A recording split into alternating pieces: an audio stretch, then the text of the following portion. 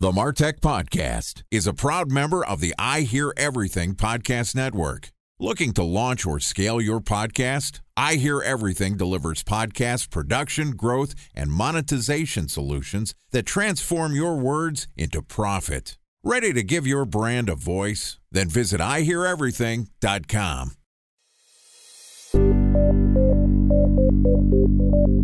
From advertising to software as a service to data. Across all of our programs and clients, we've seen a 55 to 65% open rate. Getting brands authentically integrated into content performs better than TV advertising. Typical lifespan of an article is about 24 to 36 hours. If we're reaching out to the right person with the right message and a clear call to action, then it's just a matter of timing. Welcome to the MarTech Podcast, a Ben J. Schaap LLC production. In this podcast, you'll hear the stories of world-class marketers that use technology to drive business results and achieve career success. We'll unearth the real-world experiences of some of the brightest minds in the marketing and technology space so you can learn the tools, tips, and tricks they've learned along the way. Now here's the host of the MarTech Podcast, Benjamin Shapiro. Welcome to the MarTech Podcast. Today we're going to try something new and have a special guest host the MarTech Podcast. Edward Nevraumont is a speaker and executive consultant that helps great companies grow beyond expectations. Edward has been one of the most consistently successful executives in business, as demonstrated by his notable career achievements. He's also the author of the book Marketing BS, which he so kindly came on the show to talk about a few months ago. And prior to becoming an author, Edward has also served as the CMO and CRO of General Assembly. He was the CMO of A Place for Mom, and he was also the VP of Customer Loyalty at Expedia. Edward publishes a regular newsletter called the Marketing BS newsletter. We have a link to it in the show notes. It's something that I find to be incredibly insightful, and I think it'll give you a lot of insight into how a great marketer thinks about marketing research. And that's why we had Ed read his newsletter and come on the show today to talk about how he thinks about marketing research and how it's related to the Covid-19 crisis. Okay, and with that said, here is our guest host, Ed Nevraumont. Charting COVID-related deaths is a morbid but necessary process for learning more about the virus. At first glance, the fatality rate of COVID-19 seems to vary dramatically from one place to the next. By taking Worldometer's tracking data for any country with more than 40 deaths and simply dividing the deaths by the total number of confirmed cases, you get an astonishingly wide range of fatality rates. In Italy, over 10% of patients diagnosed with COVID-19 have died. On the other end of the spectrum, Germany, where only 0.61% of patients with positive cases have died. Two European nations with fatality rates that differ by more than an order of magnitude. Why? And how? There are three common explanations for the significant variation in fatality rates by country. Number one, death rates spike when a high number of patients overwhelm the hospitals, resulting in a shortage of ventilators, a problem that impacted Italy and Iran, and may have hindered treatment options in New York and Detroit. Number two, there are cohort issues, an example I explained a few weeks ago in coronavirus and cohorts. If, for example, infections are spreading rapidly, and there is a delay of several weeks between infection and death, then simply dividing current deaths by current infections will radically understate the eventual death rate. Number three, there are testing issues. If you test a patient in serious condition, you will likely overstate the death rate. Anyone with mild or asymptomatic cases won't die by definition, but they also won't get tested, so they don't get counted at all. If people with mild or no symptoms were accurately tested and counted, they would bring down the average death rate. In addition to these three explanations, there are several other factors that may be responsible for the extreme variation in fatality rates by country. Cause of death. COVID-19 is particularly dangerous for people with pre-existing medical conditions, especially heart disease, diabetes, and chronic respiratory diseases like asthma. Suppose a person with heart disease, diabetes, or asthma contracts COVID and subsequently dies. Should their cause of death be recorded as COVID or as their pre-existing condition? This STAT article from late February outlines the way that China revised their definition of COVID-related deaths. Quote, on February 12th, the National Health Committee announced that there was changing the way cases were counted in the Hubei province.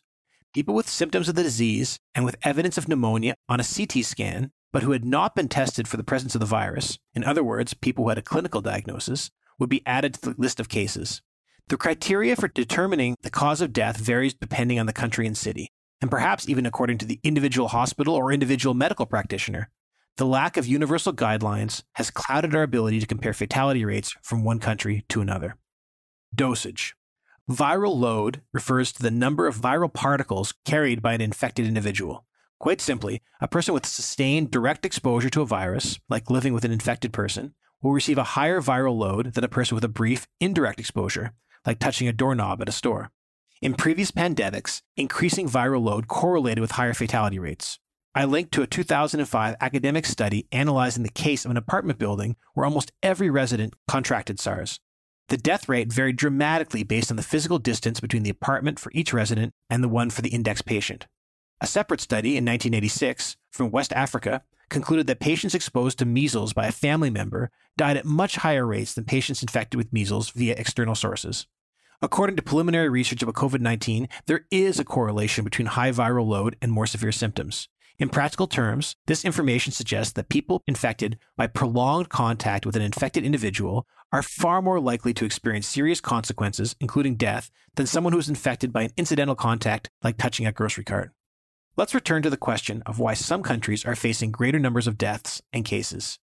In Italy, multi-generational living arrangements are common. Could their close-knit family structure, with regular opportunities for family members to infect each other with high doses, explain their high hospitalization and death rates? Potentially. Culture. On Twitter, Trevor Sutcliffe posted his curious analysis of death rates in Switzerland. He found that, quote, COVID-19 has been twice as likely to kill patients in French-speaking cantons of Switzerland than in German-speaking, and more than twice as likely to kill patients in Italian-speaking cantons than in French ones. Are cultural differences, especially in terms of physical contact, responsible for these extreme variations? Italians hugging each other, French kissing cheeks, and Germans politely nodding their heads from across the room. Here are two less plausible explanations for the variation in fatality rates by country. Strains. Another theory suggests the possibility of multiple strains of the virus. Perhaps a powerful strain swept across northern Italy, while a weaker strain hit Japan. At the moment, no credible virologists have supported this theory. Genetic differences. Are Italians simply more susceptible to the coronavirus? This theory seems absurd unless there's some gene linking Italians, Spaniards, Iranians, New Yorkers, and Chinese with different, less susceptible gene traceable to Germans, Japanese, South Koreans, and Nigerians. Japan and Iceland, the island of anomalies. With only 1,866 total cases and 54 deaths, Japan appears to have avoided a substantial COVID outbreak. How? So far, few experts can explain Japan's situation. Japan is one of the first non-Chinese countries infected, and in contrast to other countries, they, 1, did not impose widespread lockdowns, 2, did not employ extensive testing, and 3, did not use high-tech surveillance to reduce community transmission. Moreover, Japan has the highest percentage of citizens over the age of 65, the demographic of people who are most susceptible to COVID-related hospitalization and death. Although Japanese culture includes elements of social distance, urban population density is high, and subways hire professional pushers to squeeze people into trains. On many levels, the explanation for Japan's relative success is still a mystery. At this point, our collective knowledge about COVID-19 is limited. There are more unanswered questions than comprehensive answers. Some countries are trying to pick away at specific questions. Let's take a look at Iceland's latest efforts. Companies are struggling to identify the total number of positive cases within their borders. Without extensive testing, government officials cannot track mild or asymptomatic cases. Instead, many governments only record serious cases, which are by definition more likely to result in fatality. With 1, inadequately low number of tests, and 2, disproportionate testing of serious cases, a country could radically overestimate their fatality rate, with no idea of the margin of that overestimation. The clear solution: test everyone, or as many people as possible, so that you have a clearer picture of the total number of positive cases. Iceland has pursued this strategy. From the March 25th article of Al Arabiya, as of Sunday night, the country's health authorities and biotechnology firm Decode Genetics have tested more than 10,300 people. That might not sound like a large number compared to the around 350,000 Americans who've been tested for coronavirus, according to the COVID Tracking Project, but it is a far higher percentage of tests per capita, a ratio Icelandic authorities have claimed is the highest in the world. But it is not just the number of people being tested that is unusual about Iceland's approach. Unlike other countries where people are only tested if they exhibit symptoms of the coronavirus or have come into contact with known spreaders, the country is testing thousands of people from the general population who don't exhibit any symptoms of the virus whatsoever, helping to reveal information about the nature of the pathogen and its symptoms. While Iceland only has 218 confirmed cases among its tiny population, its testing program has produced crucial data about the coronavirus, that half of those who were tested positive had no coronavirus symptoms. This information suggests that widespread testing is an effective strategy. Iceland has tested 10,300 random people, identifying 218, or about 2.1%, with the virus. Because half of the positive cases showed no symptoms, these people might have, without using random testing, continued to unknowingly infect other people. In other words, extensive testing slows down community transmission. But just as we solved one problem, we expose another: false positives with low penetration rate. The problem with personalization. Back in 2012, the New York Times published an article that exposed how retailers were using massive databases of consumer data to predict customer behavior. This article shares the story of a father who was furious that Target had mailed coupons for baby clothes and cribs to his 16-year-old daughter, implying that she was pregnant. 2 days later, the father apologized. His daughter was pregnant, something that Target's algorithm had identified before he did. The anecdote quickly made the rounds, with coverage in Forbes, Time, Fox News, and Daily Mail. Marketers still rely on this Target figured out a teen pregnancy story to highlight the power of personalization. The tale is particularly popular with vendors who sell personalization services and employees who want to do cool stuff. People treat big data like a magic wand that can reveal secrets about customer activity, helping companies make lots of money by better serving customer needs. But there's one big problem with Target's story. The author's claims were just not true. In the original New York Times article, the retailer, Target, refuted the details of the anecdote. Quote, "When I sent Target a complete summary of my reporting, the reply was more terse. Almost all of your statements contain inaccurate information, and publishing them would be misleading to the public. We do not intend to address each statement point by point." End quote. My perspective: the story is false. And how do I know? Math. For the purpose of this hypothetical explanation, let's assume two facts. 1. 2% of women in a specific age group are pregnant at any given time. 2. Target developed an algorithm that could identify pregnant women with 90% accuracy. If those facts are true, here's how things would play out with a group of 1,000 women. 20 women, 2% of 1,000, are pregnant. Target would correctly identify 18 of them as pregnant. 20 of those women times 90% accuracy. 980 women, 98% of 1,000, were not pregnant. Target would incorrectly identify 98 of them as pregnant.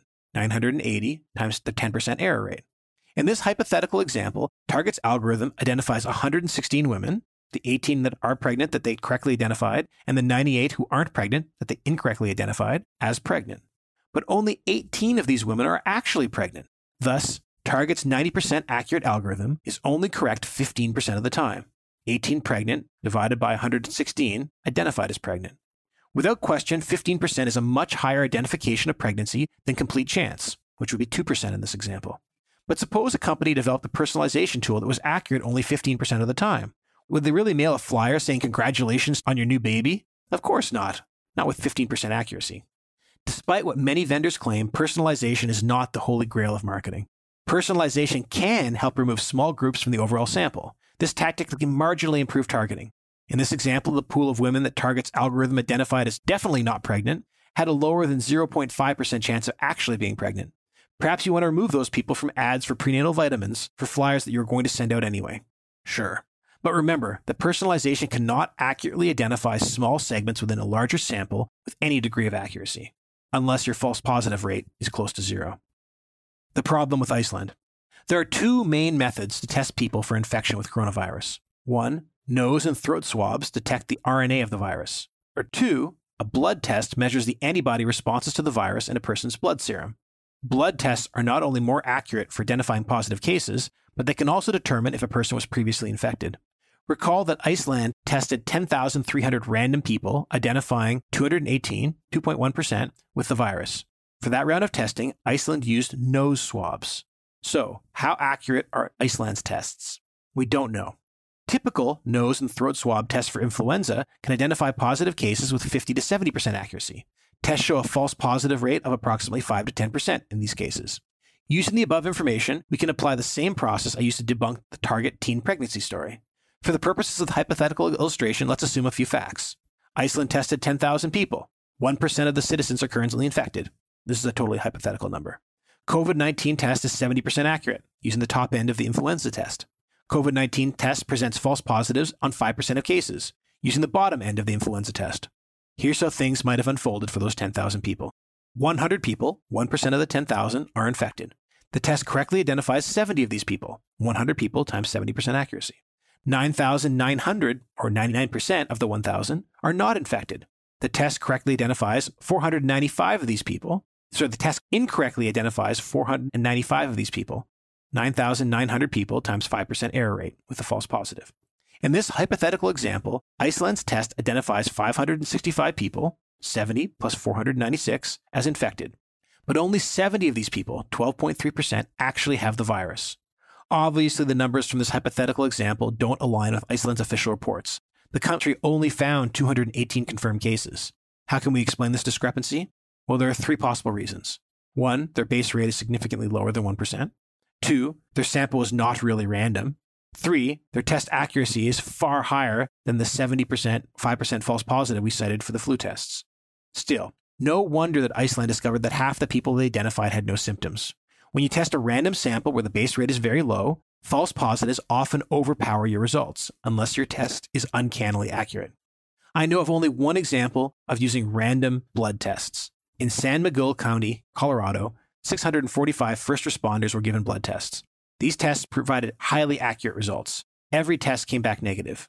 2 had a mild signal change, which leads to recommendations for 12-day isolation and additional testing as a precaution. Due to these limited parameters of the tests, we cannot learn much useful data about the true asymptomatic rate of COVID-19 infection. If anyone does come across a large-scale blood testing results, please do share them in the comments. Final thoughts. Number 1, do not assume that if you contract the coronavirus, you have a 50% chance of experiencing no symptoms at all.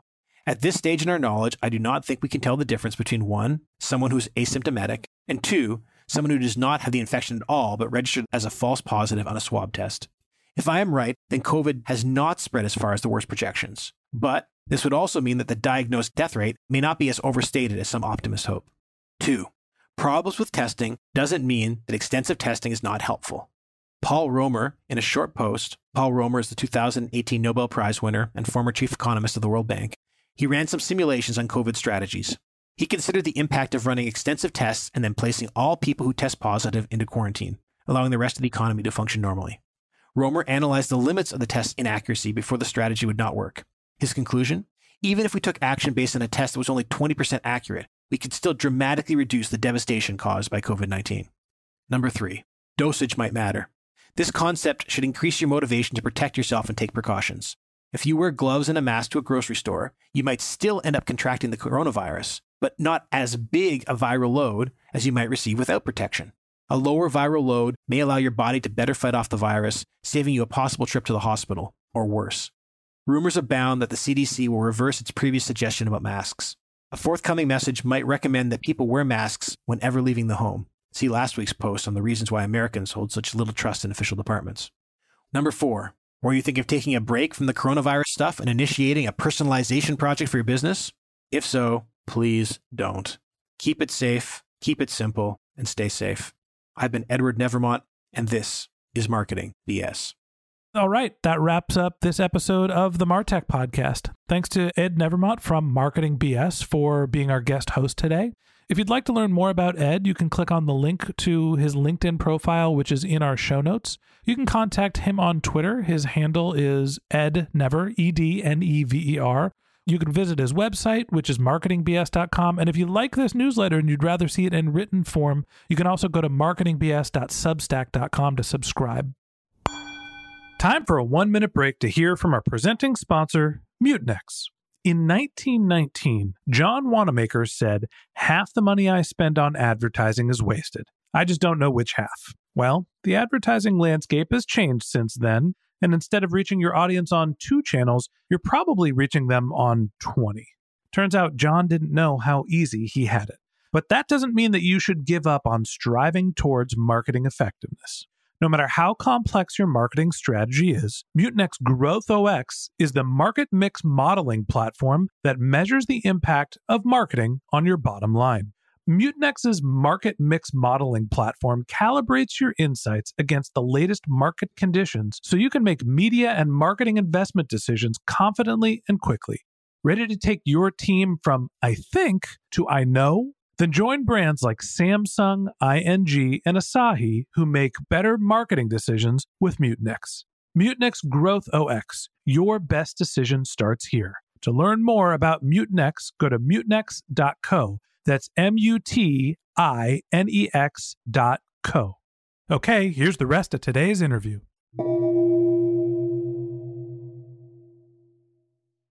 A special thanks to our presenting sponsor, Mutinex. Ready to take your team from I think to I know?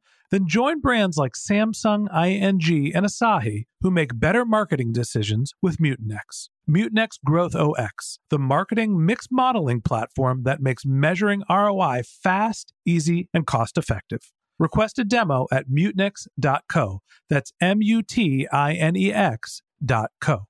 A couple of links in our show notes that I'd like to tell you about. If you didn't have a chance to take notes while you were listening to this podcast, head over to martechpod.com where we have summaries of our episodes and contact information for our guests. Of course, you can always reach out on social media. Our handle is martechpod, MARTECHPOD, on Twitter, LinkedIn, Instagram, Facebook, pretty much everywhere. And my personal handle is BenJShap, BenJShap. And if you haven't subscribed yet and you want a regular stream of marketing and technology knowledge in your podcast feed, we're going to publish an episode every day this year. So hit that subscribe button in your podcast app and we'll be back in your feed tomorrow morning. All right, that's it for today. But until next time, my advice is to just focus on keeping your customers happy.